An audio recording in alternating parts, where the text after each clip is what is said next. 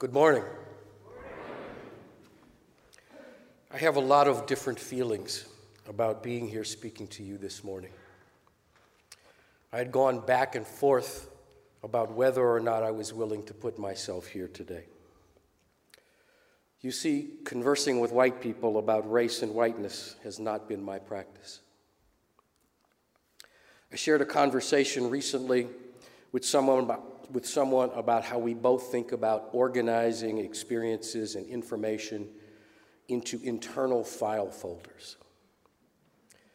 Race, racism, and whiteness is a part of dozens of experiences that I have every day. From interactions with a clerk whose behavior changes from the previous customer to me, to looking at the racial composition and roles of the actors in a television commercial and thinking, why? To the racial dynamics of a committee meeting,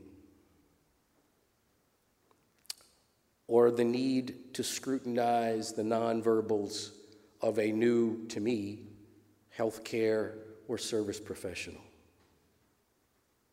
or the car full of white teens who drove past me last summer on a road near my home in St. Paul, shouting at me with multiple arms out of their windows giving me the finger. So I have lots of file folders under race. Talking about race, racism, and whiteness with white people is difficult for me because when I try to organize a message or a response, I need to open my warehouse, a warehouse of a life's worth of racial experiences, most of them unresolved. A warehouse overfilled with overstuffed multiple drawer file cabinets.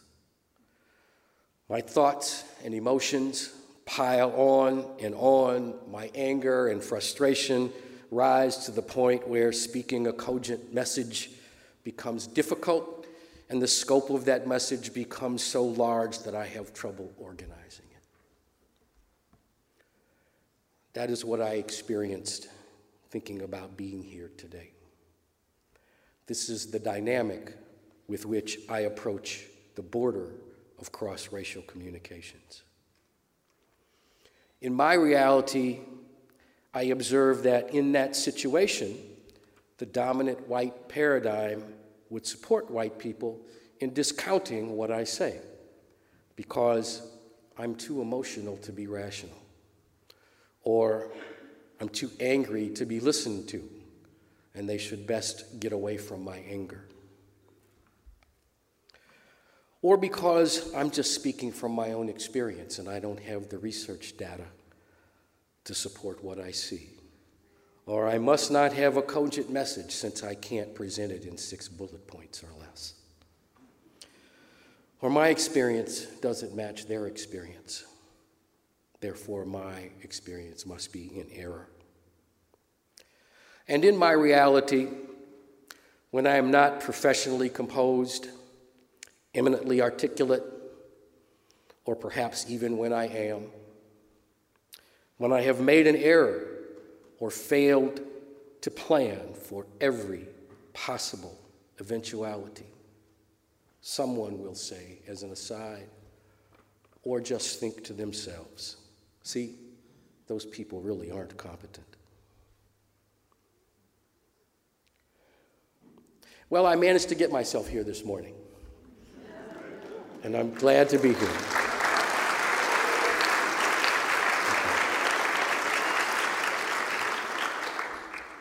Showing up as who I am, frustrated and imperfect, and talking about it is something that I am now called spiritually to do. I had thought to talk today about the nature of the border itself. I want white people and people of color alike to approach the border with eyes wide open about the barbed nature of that boundary, thinking that if we can approach the border with an awareness of these conflicting dynamics, we stand a better chance of persisting through them to hear and understand each other. As I thought about this, though, I realized there are multiple boundaries, or we create unique boundaries as we come to them and to each other in different situations. People of color engaging with people of color, white people talking to white people, people of color interacting with white people. And the nature of the borders are compounded or aided by the nature of the relationships that we have at that time. Is this a long-standing good friend? Is this a colleague at work or church? Or is this Uncle Harry from whom you got some of those questionable ideas about race? Realizing the multiple complexities around borders, I became discouraged about bringing a helpful message here today. But my original thinking is still helpful. That if we do approach the border with an awareness of all those complex dynamics, we do stand a better chance of persisting through them to hear and to understand each other. And once we've connected, we need to figure out what we need to do personally and together to make this an anti-racist community and a spiritual support for all. Kolani Kasela says in Voices from the Margins, "We get good at what we practice.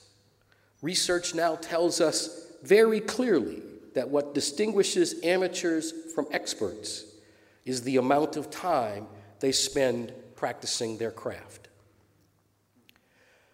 In this church, I practice interactions that last long enough to allow muddled and complex thoughts and emotions to become present, in which I can speak about what I see and who I am, what I want and how I manage. And I do all of that within a context of understanding racial oppression. I practice interactions where I can hear how you differ and what we share in common. With rare exceptions, I practice those interactions within the people of color community here, which is about 0.5% of this congregation.